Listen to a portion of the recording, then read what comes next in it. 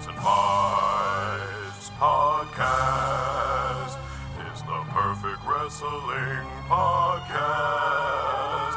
There's a guy named Hal and there's Danielle, and this guy Mike Eagle is there as well. Tights and Fights podcast. Tights and Fights. I'm bored in the house, and I'm in the house bored. I'm bored in the house, and I'm in the house bored. Bored in the house, and I'm in the house bored, and I'm bored in the motherfucking house, and I'm bored.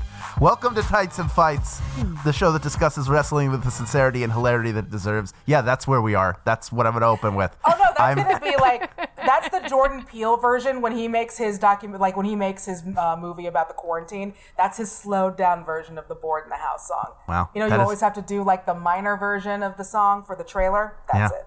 That is the greatest compliment I've ever been paid in my entire life. I'm Hal is War, Hal Lublin, and I'm joined today by my fellow members of the Nation of Conversation, Flirty Deeds, Danielle Radford. That's fair. Okay, That's I'll good. take that. That's a good one. Yeah. I'll take that. Choose Your Writer, Lindsay Kelk. Oh, That's me. That's better. That's good. Yeah. That's better. good. That's a Good really stuff. good one. And our returning best friend, MF Zoom, Mike Eagle. Hey, I like that. That's buddy. good. That's back. three home runs right there. Oh, it's so nice. The home is finally full again. We're all here Yes. together. It feels good. It feels like Thanksgiving, man. This is great. Yeah. But without the bitter resentment that we're Without all the just bitter talking about resentment. on the way to the bathroom. Zero racist uncles. Yeah, no one has to go hide to smoke their weed. We can just do it here if we want to. Yeah. Mike, how are you doing? How you holding up, man? Yeah, like that. Mm-hmm. That's about it. Yeah. Perfect. Yeah. Day to day, man. I'm surviving. Things are intact, so nothing to complain about, really, except not being able to go anywhere. Okay, that's good. I'll take it. Yeah. Now, as far as wrestling goes, have your habits, your viewing habits changed? Are you watching any of these empty arena shows? I hate them so much. So much.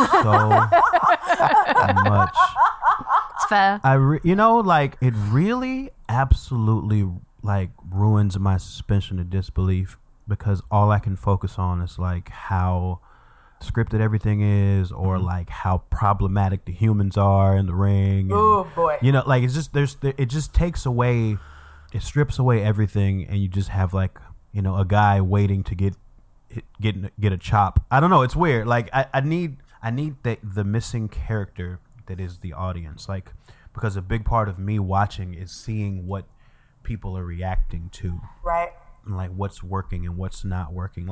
Because we're so deep in the business and we know all the ins and outs. That's the one part that you can't read on the website, is how a particular spot or a particular entrance actually made people feel in the arena. And it's hard for me not to think that when everything goes back to normal that they're never going to show any of this. They're not going to put this stuff in video packages. That's going to be one of those, the crazy time. Do you guys remember how crazy it was when all your grandparents was dying and we were still having shows? That's what... Look, Danielle, the Raw after Mania is when everyone boos for the people they usually cheer for, and Corona time is when it just all went to shit. And they are now going to be the two rules that are fundamentally always applied to WWE, even though they are untrue. That's all you're going to need to know. Yep. Yeah, it's crazy to think that the next time they put out a best of WrestleMania playlist, there will be one WrestleMania, usually every WrestleMania, even the worst ones, there's one good match you can pull out of it to put in a compilation. And there are decent matches in this one, but they don't want to show zero. Here we are in our performance center in NXT. You want to watch Edge and Randy Orton jump around the weight room? Yeah, they're gonna show the Firefly Funhouse. Yeah. Just so they can You be will like, see oh, that. look, we did art, and then that's it. That's all You'll see it until you no longer want to see it, because this is wrestling. So they will keep showing it to you until you never want to see it again. Yeah. AEW is putting out a greatest hits of their women's division, but it's only on Viewmaster. Zing! You burnt. You burnt. Roasted. Boom. Oh, on fire. And Lindsay, that doesn't let you off the hook for our segment later. Oh, well, thank God. In fact, Thank God. Mike, you haven't been here for a while, and we need to talk about AEW a little bit. There's a recurring segment where Lindsay recaps everything that happened in the women's division each week. Oh, no. Lindsay, Take it away. What happened this week right in now? the Oh, my AEW God. Women's Division? I'm so frightened. Get back into the deep end, baby. Oh, yeah. This week, there was one match. Oh, wow. One match. Yeah, to mix it up. But to mix it up as well as a match this week, we also got a video package, which was very exciting, to remind you that they actually have some women. Because they haven't wrestled for 2 weeks. There was no women's match for 2 weeks. There was no women's match for 2 weeks. For 2 weeks. It's been a fucking desert, man. It has been. It's a bad place full of bad, nice people. It's so hard. So a lot of people, because we didn't really talk about. I wasn't here last week, and then we didn't talk about it the week before because we had Colt on. They had women there. There were women ringside, but they just didn't wrestle. Did they get at a all. lot of shit for it? Did they have to say anything publicly? Did they give a reason? Oh, they did. No, because if you mention it, the AEW fans on the internet turns out So mad. are like even worse than WWE fans, and they will murder you. So you're not allowed to mention it. Their reasoning was that all of this was pre-taped. And that they'd already had all those women wrestle, but that wasn't do women true. not exist in the past? I'm sorry. I feel like No. I existed a month ago, but I could be wrong. No, you didn't. And especially if you were in the room at the time with all the other men's that were wrestling, it doesn't matter. You no. Is it like a Not for you. Thanos snap where it's like all of us just disappeared for like the exact point in time when they were pre-taping and I missed it? What you couldn't see was the invisible barrier between the women and the ring, where they couldn't get over the barrier. They were like, I'm trying. They're like but vampires, they couldn't. though. You have to invite them in, and it turns out AEW is just never going to invite them into the ring. But every woman at AEW is a vampire that needs to be invited in the ring. I'm surprised they haven't there's only legit room done for that 2 as a a gimmick week. yet. I'm really shocked that hasn't come to pass. It's frustrating, but they did a nice package saying, look, these are 4 women that work here. Check them out. Yeah. So that was fun. Are we going to talk about the brandle of it all? Oh, yeah. Well, first of all, we should point out that this week's AEW was pre-taped in 1911, and we had a furthering of the storyline between Lance Archer and Cody Rhodes, who are on a collision course at Double or Nothing for the TNT Championship, because, yeah, that's a good idea. What they needed was another men's belt. They needed another men's belt, and Jake the Snake Roberts flaunting the need for PPE in this modern era, wore a mask, and then halfway through just pulled it down and started laughing. So he's that guy at Ralph's. And and then what happened, Lindsay? I feel like we can't really wrap up what happened in the women's division without discussing. She was ringside with QT Marshall because she accompanies that tag team, the New Nightmares, to the ring for lulz. And obviously Jake was with Lance. And as the match was over, Britt Baker, for reasons best known to Britt Baker, lays Brandy out. I'm assuming this is because they didn't want a man to hit Brandy. So Brandy is laid out at the side of the ring. They pick her up, bring her into the ring. And then Jake comes to the ring with a snaky snake. He's got a big old snake, which is Snake fun. noises. Yeah, it was an adorable snake. It was actually a very cute snake. They kept showing its little face, and it was like, oh, cute little noodle. Yeah, and then Jake put his snake on Brandy. He's had a variety of snakes. This is another one, but he's not doing this. No. Oh, God. That went away in the 90s. This is his response to what Brandy said, I guess. God. Oh, my Lord. Oh, and Jake Oh, look at this. just getting in the face. This is Of maniacal. Brandy. Which I'm like, okay, I don't love that symbolism in 2020, but that's his thing that he does. That's a thing he does. And I gave up on WWE, but I gave up on AEW being the thing they said it was months ago. They said it was woke. They said it was progressive. They said it was for everyone. It's not. It's just WCW from like a long time ago, but with new people. New people. In defense of that segment, it wasn't my favorite either, but it was also they're going back to something, and it is a bad habit that AEW has, where they're referencing something without giving you context for it, and that people might not know. So Brandy's whole thing was that when she first started wrestling and when she wrestled, her gimmick was Eve. as in Eve, Garden of Eden, Eve. And so when she goes into her gear is all snakes and shit. Like, that is her thing. And so I get it on that level. It does still seem like he's rubbing her with a snake, and it's a little weird. I don't even think they thought that deeply about it. I think did, they thought, my first thing was like, because oh, you're she's nice. Because you want this for her. Like, you want that to be the reason. And then he got into a weird plank position over her prone body. No, he mounted her. He mounted her. He's been I'm calling it plank because he's been weird. DDPing. I don't like that, yeah. And I was actually quite impressed that he held the plank for as well as he did. And he did it on his fists, which is like a fucking flex. It really hurts. I mean, every I go detail to the gym. that you give to this makes my mental image get like stranger and stranger. Yeah. Oh, that's you where mean it when should be. the old white man mounted the black lady laid on the ground On his rubbed fist her with a snake. on his fist Yeah. whilst rubbing her with a snake, Yeah, no. and it went on for like 3 minutes. No way. If I can fill in some of the imagery for you, Mike. There's more? Jake Roberts. Jake Roberts was dressed like the bad guy in an episode of Renegade. Oh yeah. I've seen his get up. Yeah. I've seen his get up. Yeah. Yeah. My hope is that they do go back and say, like, hey, it wasn't just because, we're horned up and snakes on girls, and that it is going back to the fact that she was Eve, and that maybe this was like the snake was a temptation and she's going to hang out with Jake the Snake now because I the love Garden of you, Eden. Danielle. Boy, Danielle. But I Have think some this just goes symbolism. back. This just goes back to when he used to put snakes on ladies. I just Oh my think it God. goes back further. With the way you're talking right now, Danielle, I'm expecting to see you on the program next week. Or you're like, maybe it's this. I think we're being too hard on AEW. How dare you, Sam It's Roberts? literally just because that one connection, and I was so like, okay, this is an Eve thing. Like they're doing that AEW thing. You're being the Sam Roberts of AEW, I and know. I won't stand for and it. also, Although look, I'd like you to take that money. I have nothing but time to analyze shit that shouldn't be analyzed. What the fuck else am I doing? So of course I was immediately like, ooh, they're hearkening back to her old work and biblical myth and her old gear. Give me this. No, he's rubbing his dick on Look, it. He's rubbing his dick If on you're it. Yeah. if you're gonna show me a movie, don't make me read the novel to figure out what the fuck is going on screen.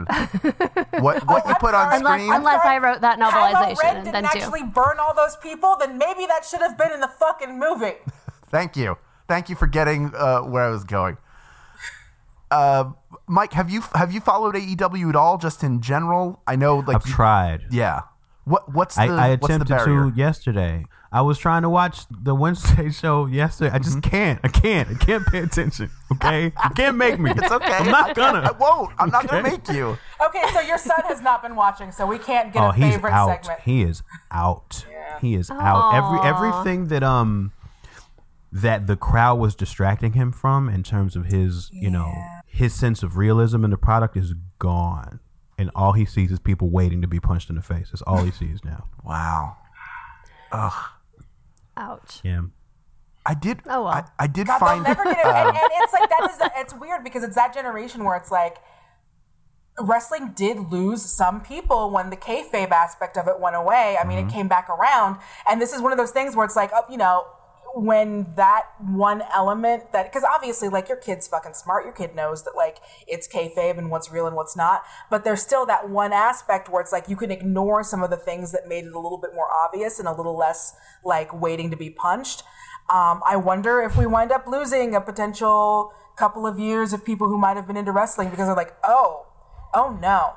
The other thing about not having an audience is I think at this point AEW needed that more. I think that, like, they're trying to show themselves as being like a movement and something people can get behind, and they can't when there's no people. Like, when there's people having emotional reactions to characters and storylines in AEW, like, that's when they get over and start to position themselves in, like, even footing with WWE. But without that, it's real. I think it's going to be difficult for them to get new viewers when there's no people there. Yeah, maybe this revolution should not have been televised. Maybe this revolution could have, like, waited a little bit. Well, the tough thing becomes, and this is sort of the interesting thing too, is you get to see.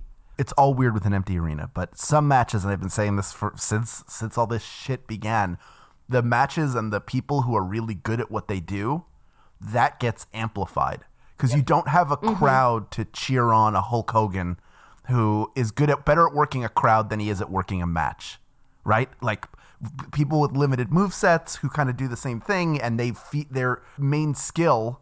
Guys like The Rock are like this too. Their main skill is telling a story for a live audience to feed off of them. A guy like Daniel Bryan can have a good match even when nobody's there because because he knows how to have a good match when nobody's there. Their thing is making you believe it wherever you are. Making you believe it versus getting you hyped up. I think are two different schools.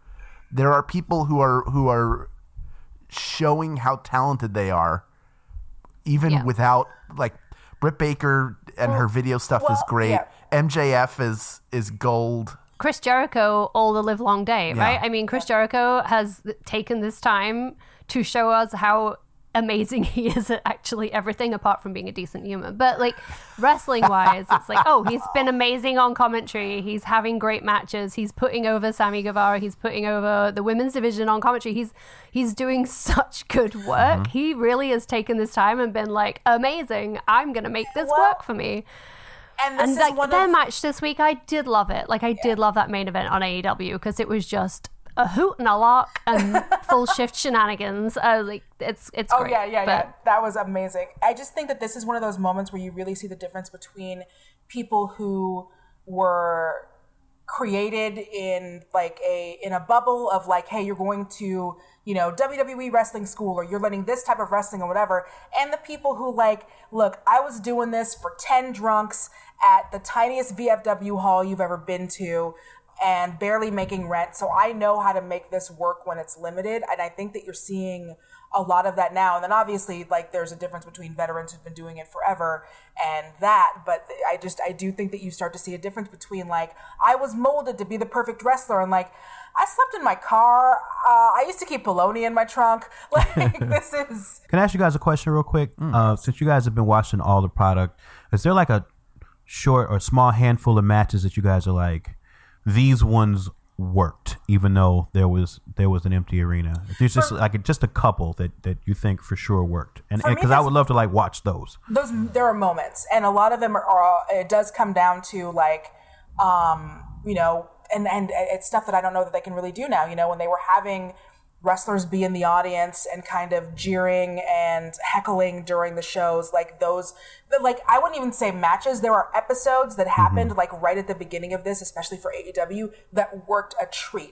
But I would say like right in the beginning, when we were all still optimistic that this was only going to be for like a month, AEW, those first like 2 episodes, I would watch all of that because those were really good. I think I saw those. Like one of those is the one where Matt Hardy showed up, and the other one is the one where Brody Lee showed up, right? I feel like I did see those. Those are 2 of them, yeah. And Mike, if you want a good one, watch Britt Baker's match. What was the one where Jericho was on commentary? Oh, against Sheeta? Yeah, that was great. I liked that, especially because Jericho was on commentary. I think that carried a lot of the water for it. Yeah.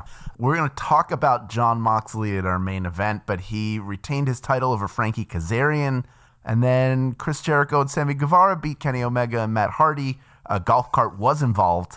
It was the best thing in the world. It was so good. It was so good. Pretty great. Closely followed by Sammy's tweet the next day, which said, did anyone wake up this morning feeling like they got run over last night? Now they're pulling a U-turn, and they're chasing down Sammy Guevara. Sammy's running like a scalded dog. Look out! Oh, my God! Sammy got run over. Oh, my God. And it's like, it's really funny because he did get run over. But it was great. I'm not going to put it over because I have other stuff I want to put over, but if you can find any of the edits of that, there was one really good Mario Kart edit that is, I think everyone here will appreciate, so definitely go check that out. Yeah, for sure. Let's move on to NXT. The all heart, no soul Johnny Gargano beat Dominik Dijakovic after interference from Candice LeRae.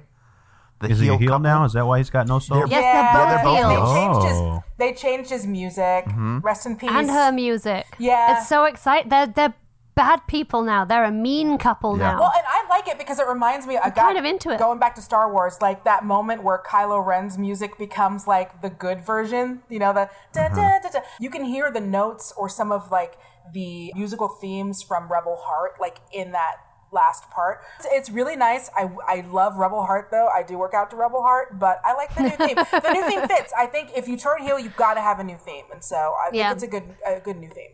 Yeah. And I like them as a heel couple.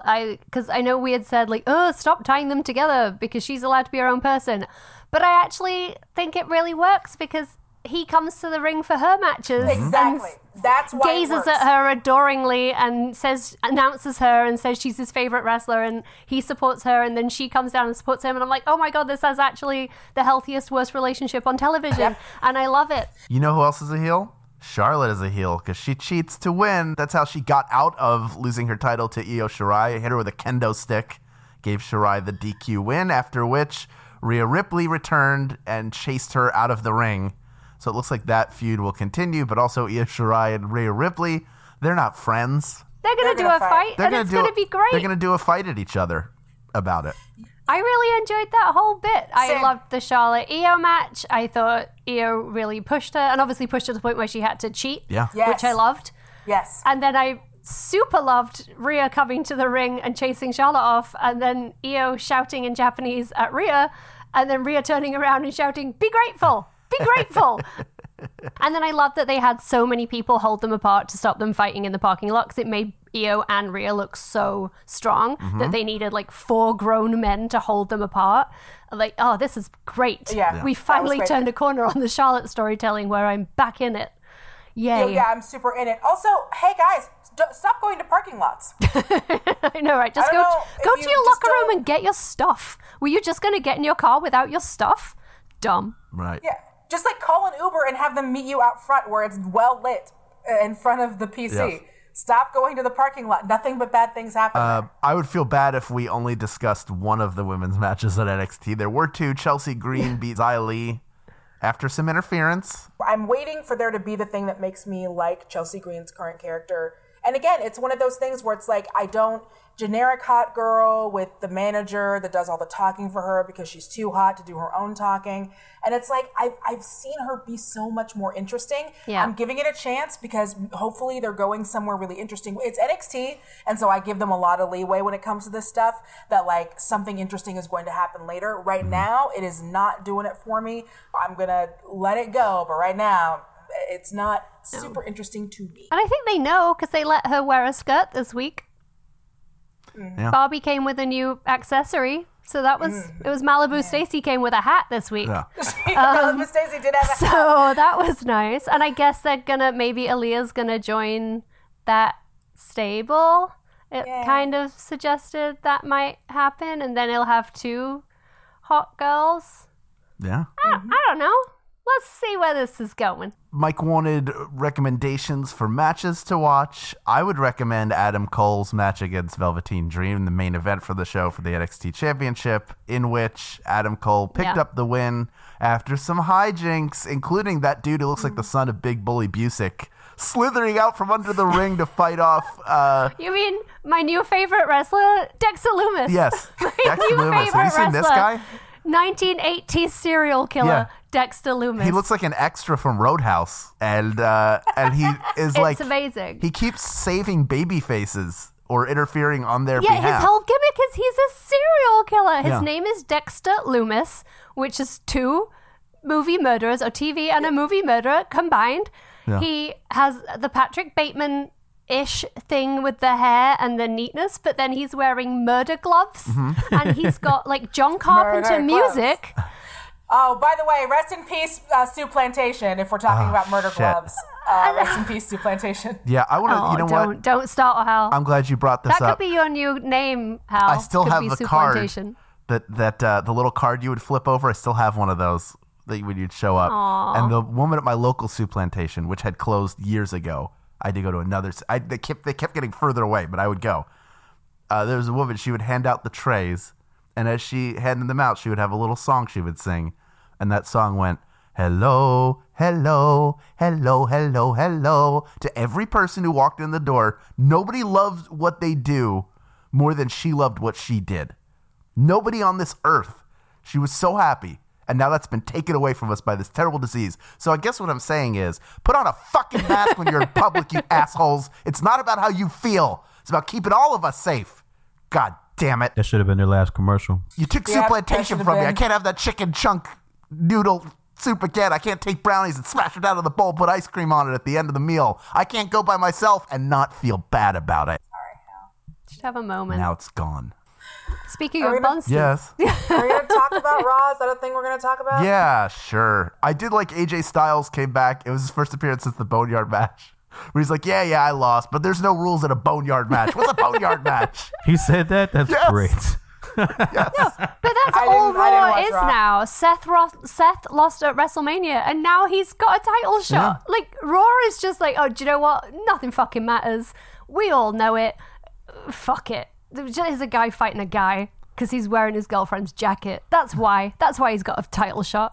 Don't watch Raw, Mike. Oh, Don't I do wasn't it. gonna. I didn't watch Raw this Definitely week, wasn't so gonna. we're together. I had it that. on while we were doing stuff, and I managed to apparently only see moments that made me furiously angry. So, Yeah, you got it all. Okay, cool. I'll tell you what. Noted. That's all we're going to talk about, Raw. Let's take a break. If you have any thoughts on what we've discussed so far, you can connect with us on Facebook, Twitter, Instagram, and Discord via the links in our show notes. We'll be back to talk about the life and times of Dean Ambrose / Jon Moxley up next on Tights and Fights.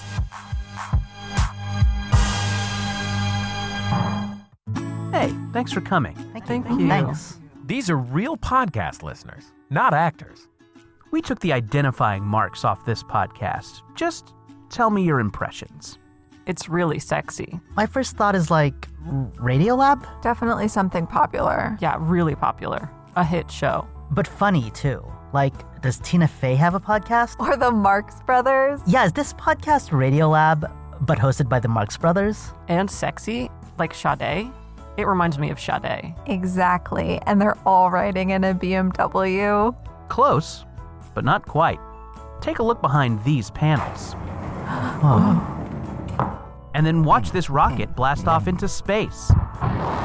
Whoa. Ooh. And there's the pies we made you. Oh. Now, let's show you the podcast. Wow, it was Jordan Jesse Go. Jordan Jesse Go? Hold on. Whoa. Oh my goodness. That was 514 J.D. Power and Associates Podcasting Awards. That was really scary. But compelling. I guess I should definitely subscribe to Jordan Jesse Go. Yeah, I'd say so. Jordan Jesse Go, a real podcast. Tights and Fights Podcast. Tights and Fights. Welcome back to Tights and Fights. I'm Hal Lublin, and I'm joined today by Danielle Radford. and Lindsay Kelk. Michael Eagle. Yay! Woohoo! Everybody. This week we are going to give one part of wrestling some extra attention. This is the main event.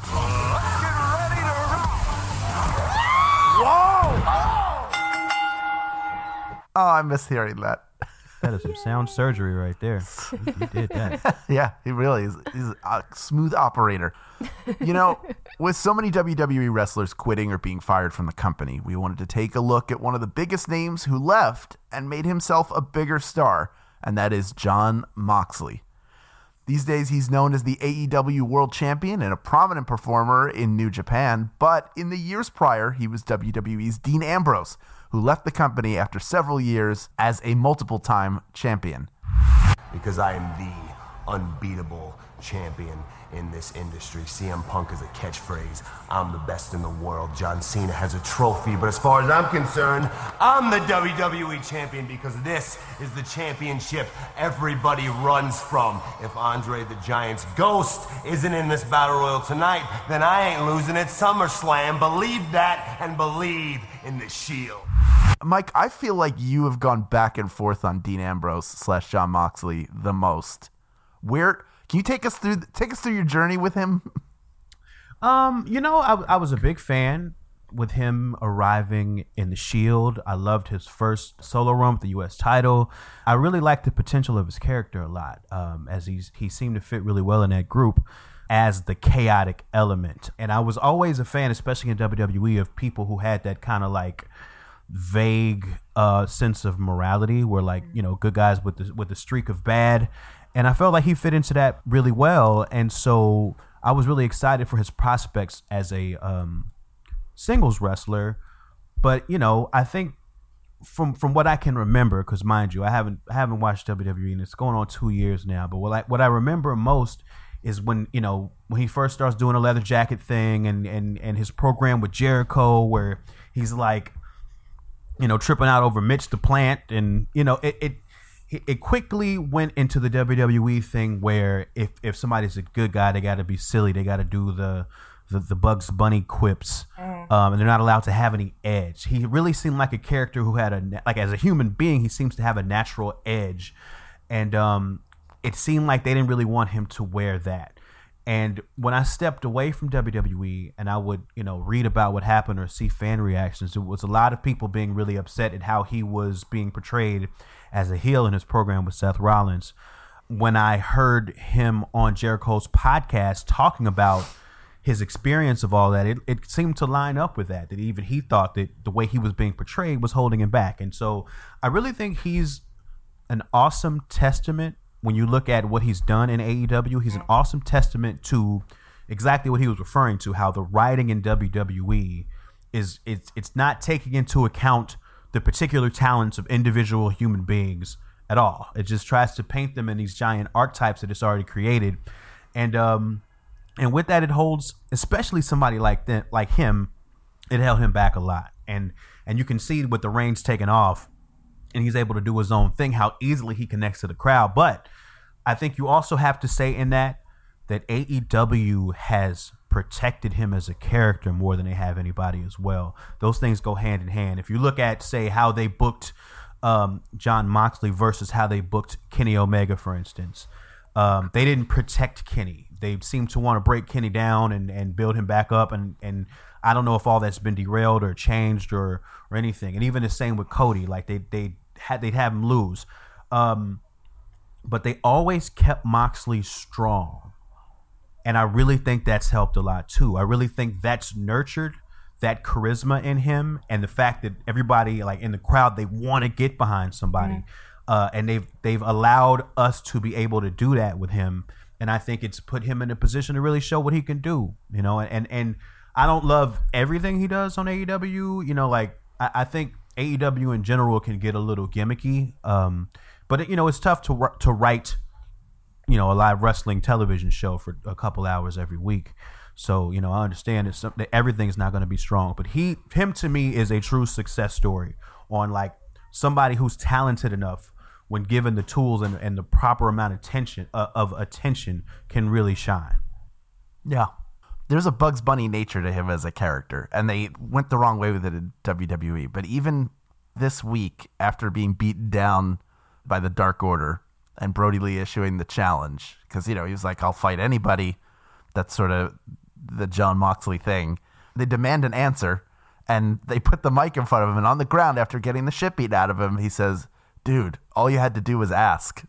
And then they continue to beat him up, which is such a it's a good defining characteristic for him, is that he can take an immense amount of punishment, and that he, like, that's sort of what he is best at, is taking your best shot and then giving you his best shot and never backing down.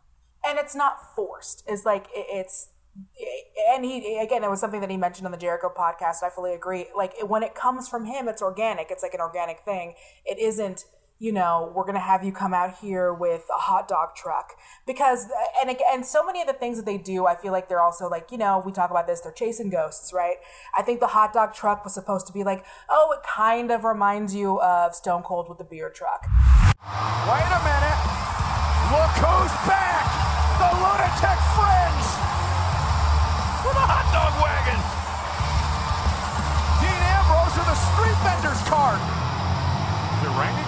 Is he open for business or what? Open up for umbrella indoors is bad luck. Who knows with this nutbag?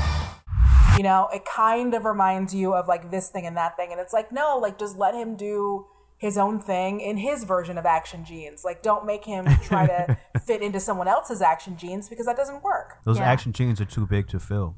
That's true. No, I feel like his whole thing is, I'm going to laugh at you until I kill you. But yeah, the problem in WWE was you stopped laughing with him and started laughing at him. And then it just seemed ugly and bitter. And I mean, I was never a big Ambrose fan while he was on WWE. Like, didn't have a problem with him when he came in. I was like, oh, I've heard about this guy from the Indies. I never saw him on the Indies, but I'd heard about him. I heard him do an interview on Colt's show a million years ago, and I did not like him on that. Like, and very like, I was the king. I was incredible. I was the king of the Indies. That's what everyone called me. And then you're like, well, but you were never like PWG champ or any, you know, it was like you were king of the Indies. You were a self-proclaimed king of the Indies. And yeah, that other was back people when, get to call you that. Right, exactly. Then I had a personal interaction with him at WrestleMania 30 when I was there for work. I was writing about it for a magazine, and we did not get along. He was not pleasant. And I believe I've shared the notes from that day on this podcast before that I still have in my diary, where I described him using an unsavory word that should not be said by ladies. But no, he was But it's fucking okay for rude. you to say it. It's okay. Well, it was okay to write that he was a C word. I won't say it again because last time somebody was like, Lindsay. I'm like, I know. I say it all what, the time. cunt? Come, yes, that one. Like, come to my house. So you'd hear it all the time. He was he was a straight up full shift cunt. He could not have been more of a rude human being to me and my friend who both journalists. I'm doing the quickest sidebar. You guys, we have to, when it comes to cunt, like we got to give extra leeway to fucking Brits. Like, I'm sorry, like it's a different word. Anyway, sorry. It truly, but him in every definition. He was so rude. He was just so rude. But now, yeah, I'm like, okay, so he hated the wacky too. He hated wearing the Bane mask. He hated getting an inoculation too. Like, he hated all that stuff. So like, if he hated it and I hated it, maybe I go clean slate with AEW and readdress. Real quick, because like, speaking of fan reactions, right? Like, that inoculation interview was one that I'd heard a lot about because I wasn't watching the product at the time, and Julian, sent us the link to review everything. So that's my first time seeing it was this morning. Sometimes I feel like I need protection from like Ebola or E. coli or Ebola or whatever it is, diseases you all are carrying. Like this, for dysentery, typhoid, distemper, right? And the next one's rabies, right? This is for rabies, and this is gonna punch you dead. Good. Because I would not go to Houston next week without my rabies shot. This next shot's gonna be your hip. Oh, it's the price you pay. And it was bad, but it's not nearly as bad as I thought it was going to be. It wasn't nearly as bad. I felt like he has enough charisma, and it's like he believes in his own character enough where he was trying to make it work. It was just terrible material. Yeah. It was really bad material. It's also, there's a context because, so when that happened, Roman Reigns, Joe, had like just announced his leukemia and he has like stepped away. Oh, this is when he had said the leukemia thing? Is this? Well, no, the inoculation thing happened because they were all together and they were like, everyone was a face. And then Roman Reigns left so that he could go start his treatment for leukemia. And then I think a week or two after that is when they turned Dean Ambrose. And I think all of us... Oh, no, Dean turned the night of Roman announcing so it was, it. Yeah. And then it was, yeah. What the hell? Oh, my God! What the hell? Are you kidding me? Not tonight!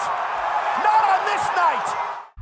And so I think it was one of those things where as fans, we were all kind of like, oh man, maybe this storyline is about how like Dean can't handle that this thing is happening to his friend, so he's taking out with his fists and he's becoming bad. And so all of us were kind of like emotionally invested in like, oh man, they might be telling like a real ass fucking story on this. And then we get everyone is stupid and smelly and I have to take a vaccine. And so I think that like when you put it in that context, that's why it was so bad, because we actually thought that we were getting something with emotional weight that was using wrestling to deal with an actual grown-up issue. And like the idea that like, I'm not an emotionally mature enough person to deal with this thing happening to my friend, so I'm just going to turn into a bad guy because and separate myself from everyone because that's how I deal with it. And then instead we got, you guys all smell. Watching it in isolation, his charm and his skill and his ability as a performer almost pulls it off. Almost. He got close. And whereas in context and with everything else, it's like, oh, no, this is the worst. One thing I think AEW has done well, and granted, we have a very small sample size because of the extent to which COVID-19 has sort of fucked up all of wrestling is Dean Ambrose as a babyface champion, because that is something that I don't think WWE ever got right. Dean Ambrose to me was always way better in the chase. So you take like 2014 through 2015, anytime he wrestled Seth Rollins was incredible. Like that is probably one of the it should be the signature feud. I think it is the signature feud for both men. I believe in Seth Rollins. You have to adapt. He is a specialist, a ring general like no other. I am the living, breathing future of the WWE. Oh my, Dean Ambrose! Seth Rollins, my brother. You don't really think this is over, do you? And Ambrose wasted little time going after Rollins. Seth Rollins has never had a better feud, and neither did Dean Ambrose. He never really clicked with anybody else. Like he's feuding with Luke Harper over the IC title. He's feuding with AJ Styles, but James Ellsworth is involved the one time that he's like world champion.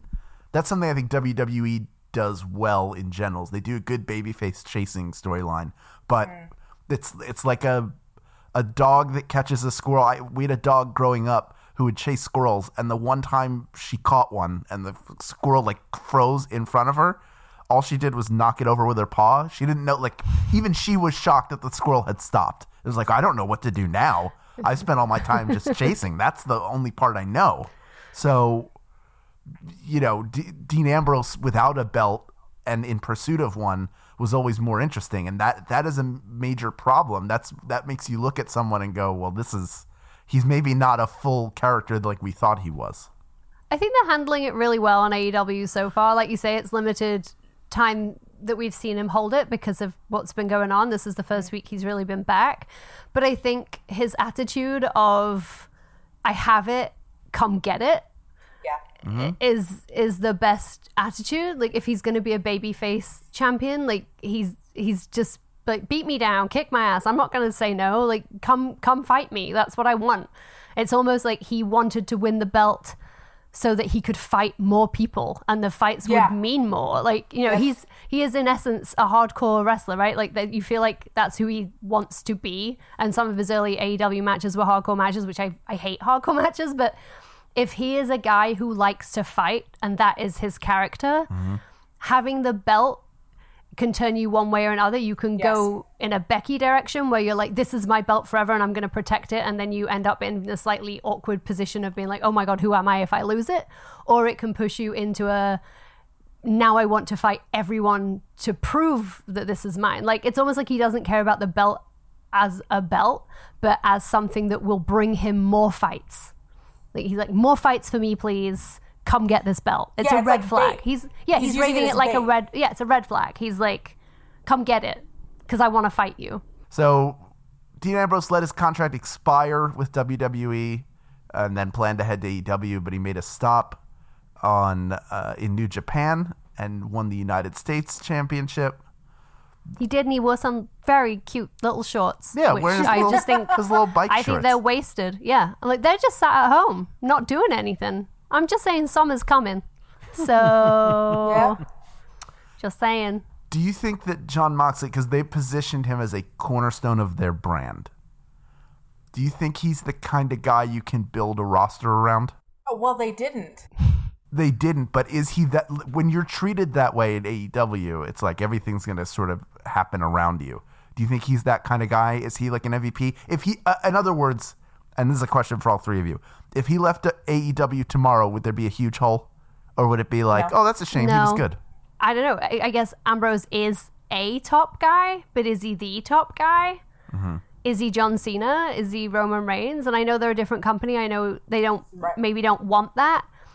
But who is their tentpole person who, and this is also something we've talked about, who are the kids tuning in to see every week? And actually all the kids I know that watch wrestling don't watch AEW. It's interesting to me that Mike said his kid doesn't watch it anymore. My friend's kids have spent a lot of this time off watching the network and getting into wrestling. They're 5 and 7 and they suddenly love wrestling and they're all about WWE. and they tried to watch AEW and they were like, no, this is boring, turn it off. There's no one here. Where's my Rey Mysterio? Where's my like wacky bright colors and jumping around? And where's my Roman Reigns, who is my Superman?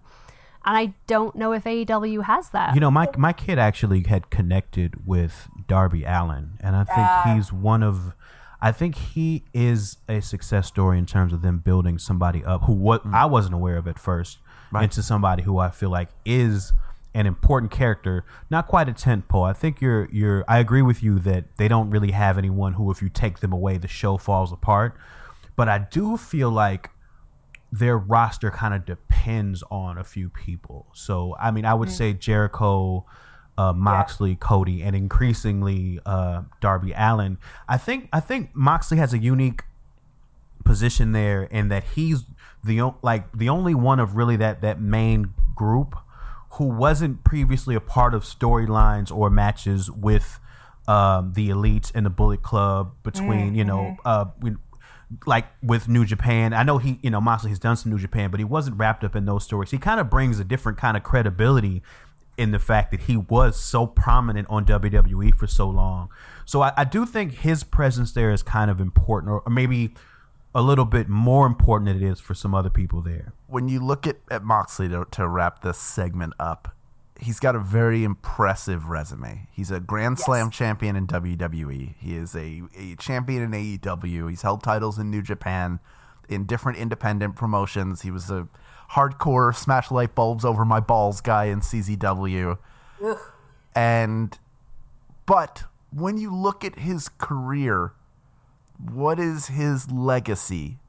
Because a resume and a legacy to me aren't the same thing. If I think of Shawn Michaels, I think of moments, but I also think of a guy who could have a great match with anybody. When you think about Ric Flair, you think about the ultimate heel. What is his legacy? Do you think he is one of those guys that anybody would talk about as the greatest ever in a more common space, or who is he? You think it's just it's the Shield? It's the Shield. Like that is he's going to be known as being part of one of the most successful factions of this period of the 2010s. One of the most successful factions ever, and I do. And that's just me judging where he is right now. Like, we don't know what's going to happen in the future or how this is going to morph, but just kind of looking at it as far as a legacy goes, it's always going to come back to the Shield, man.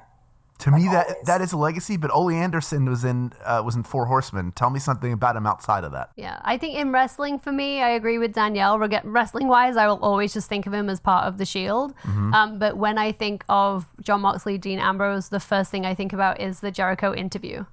And I think about him, I mean, back in the day, right, it would have been, he's exposing the business. I've been watching a lot of Dark Side of the Ring. But, like a long time ago, that interview would have been like, I'm sure that interview was still very shocking to a lot of people, that he was so honest and that he was so happy to just burn every bridge. Mm-hmm. Like he was not afraid to just go in there and shoot and say every single word of exactly how he saw it.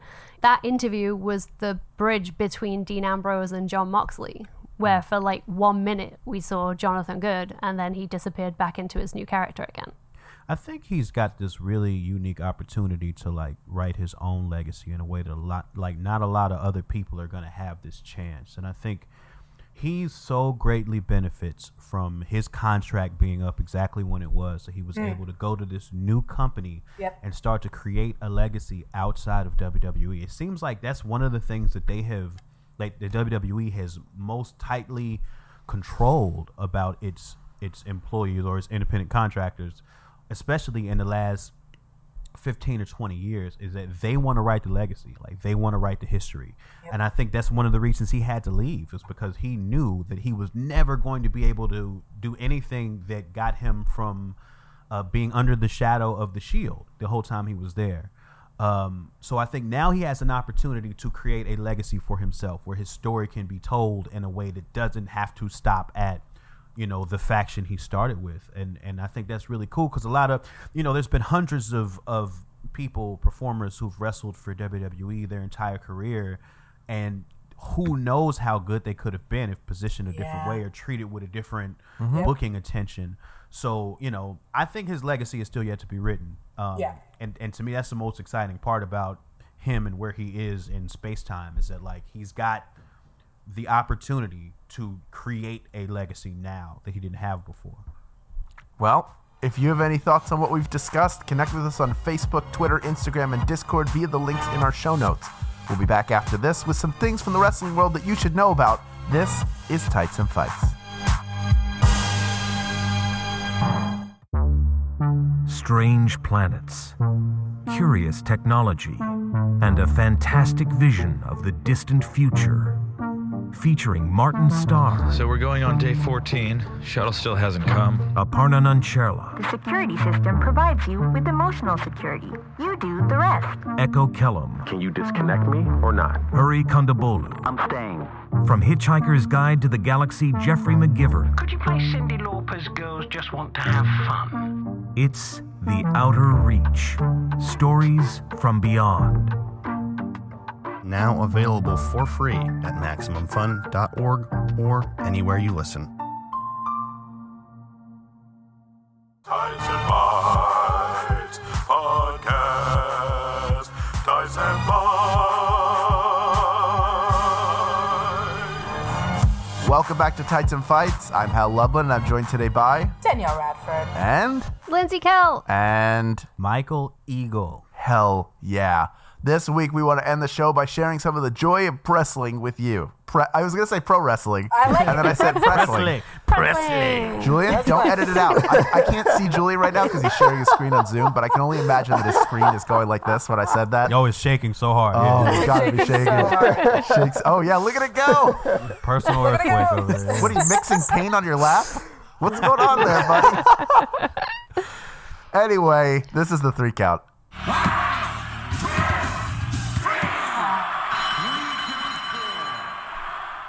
Oh, it feels like a sweater. Yeah. Having it back just feels like, oh, it's so comfy. Oh, beautiful. Mike, what do you want to put over? I don't watch much wrestling these days, but I do still get that itch to listen to people shit on the WWE. So one of my go-to things is it's Brian Alvarez just talking shit on any of the Figure 4 wrestling podcasts online. There's always great audio clips lifted on YouTube of him shitting on whatever happened last week, and usually in some sort of actual context of the business, but it's just enough like AEW bias where it feels like I'm talking to a friend. Danielle, what do you want to put over? Totes Bells is back, you guys. Totes Bells is back. It is back. And this week we had some Nikki and Artem fighting and still doing that thing where they're a real couple, of course. Nikki and Artem were fighting. We had all kinds of things. And in this episode, Nikki, she was just about to find out that she was pregnant. And Brie Bella had the best line I've ever heard about Nikki being pregnant. Yeah, what is that? It's a pregnancy test.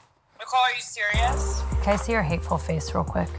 Oh, I'm showing. Let's see the hateful face. All I'm saying, if you don't take the pregnancy test, I'm going to search at Google baby names of what I'm going to call your child. I'm not going to adopt your child like I did your dog.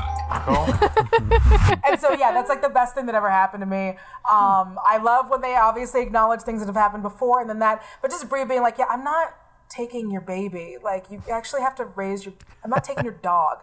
Or I took your dog, you can have your baby.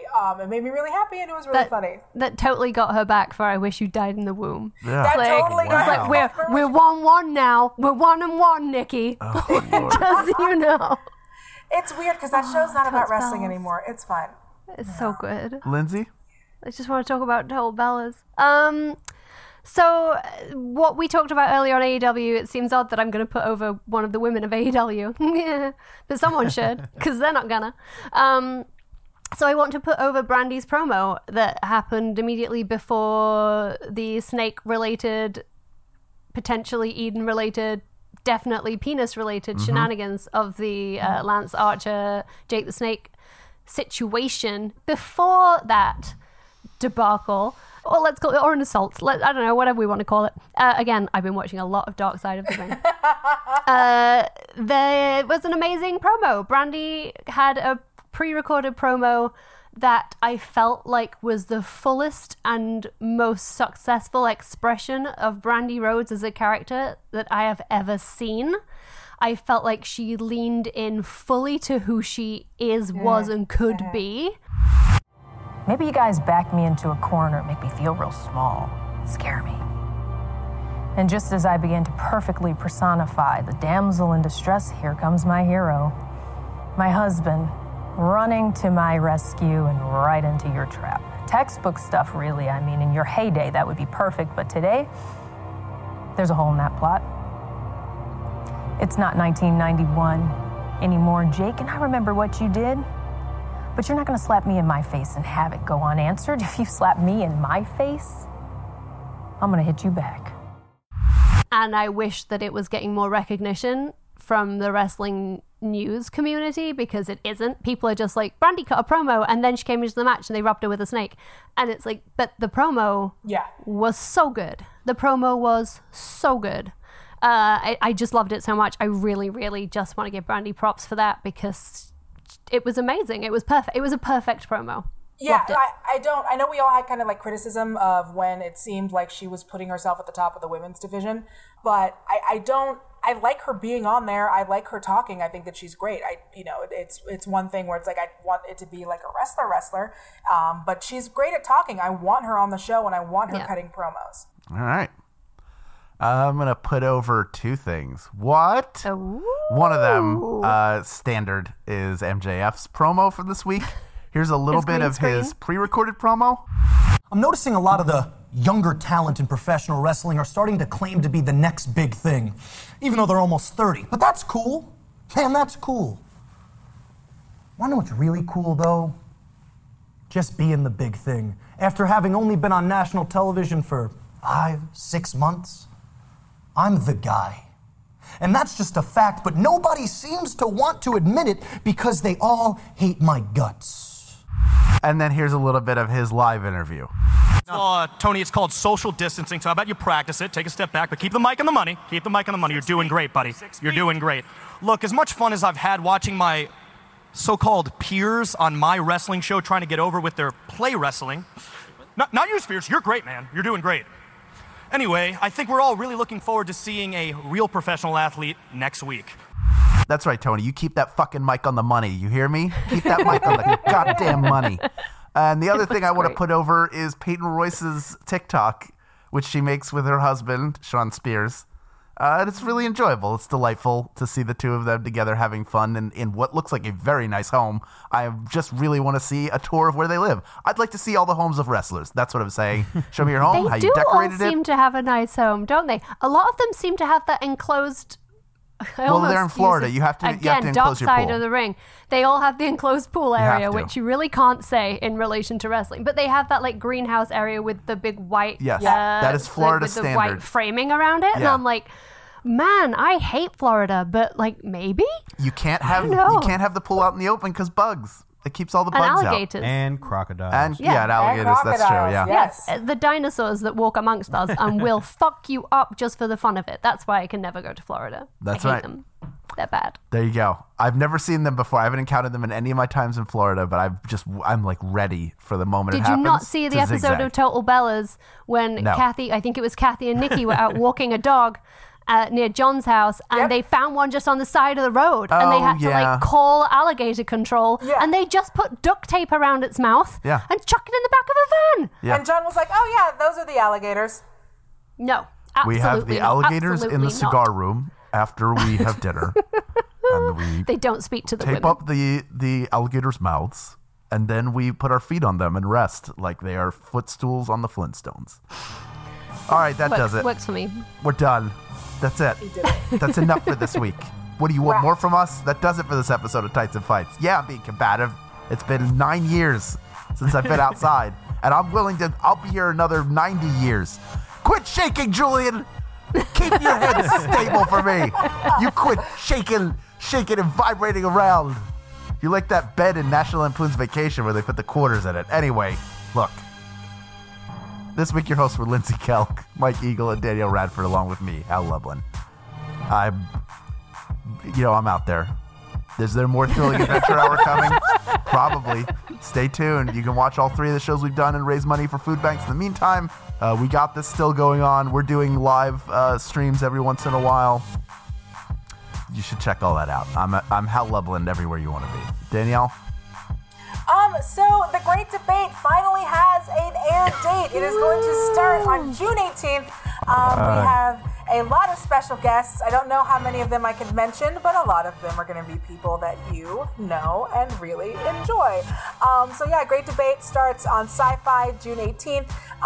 Go check that out. I hopefully there'll also be some socials and some other stuff. As some of you know, that was my content producing, so meaning I could help craft the script and all that bunch of stuff. That was what I was doing when I was away from Screen Junkies, and I think I also missed some time here for that because I was working real hard. And then I had some other duties as well. When that happens, I will be tweeting about that a lot. I'm really excited. And as always, please watch the Honest trailers. I love them. I love making them. And that's it. Lindsay. I got books. Hey. Yeah, you can read them. We just announced and revealed the covers for In Case You Missed It, which is out this summer. My new book. The American cover and the English cover. They're different, you guys. The world we live in. What a world we live in. So the cover is up. You can pre-order it wherever you pre-order books. Or you can read some of the ones that are already out from your libraries or from your bookstores. Support your local indie if you can. They need you. Please check out those books. I'm at Lindsay Kelk everywhere on the internet because I'm supposed to be writing a book and I'm not. So come chat. Michael Eagle, your triumphant return. Haha, I'm here and I don't do nothing. Can't go outside. So everything that I'm doing is pushing my Patreon mostly, patreon.com/openmikeeagle, where I put a bunch of stuff, videos, audios, old demos, all sorts of things. And every day on my Instagram Live, I do a thing called Quarantine Drive Time Radio that nobody asked for, but it's a radio show whose purpose is to remind people what day of the week it is.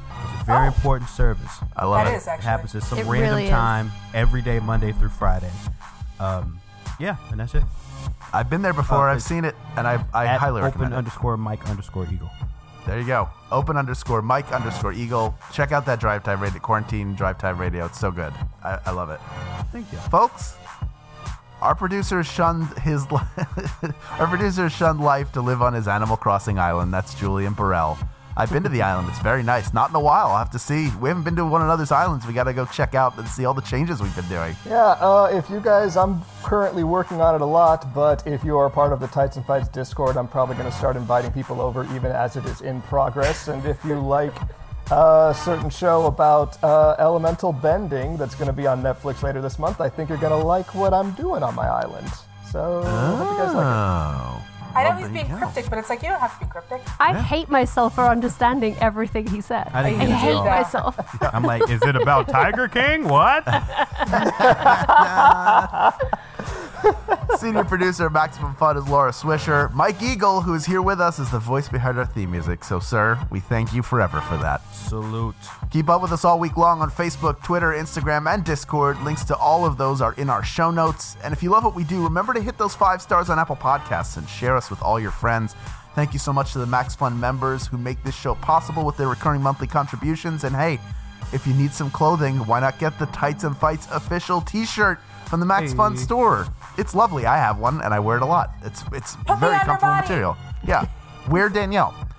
Anyway, we'll be back next week for even more. You guessed it, wrestling. I fucked myself up on that. That's what happened. Tights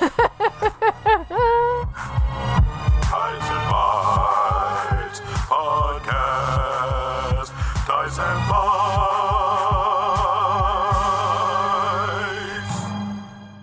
Oh, Lindsay, when you accidentally called AEW WWE, I thought you were having like an Animal Farm moment where you looked from the pigs to the man to the pigs to the man and you couldn't tell the difference anymore. That was a beautiful literary metaphor, and you were not incorrect. MaximumFun.org.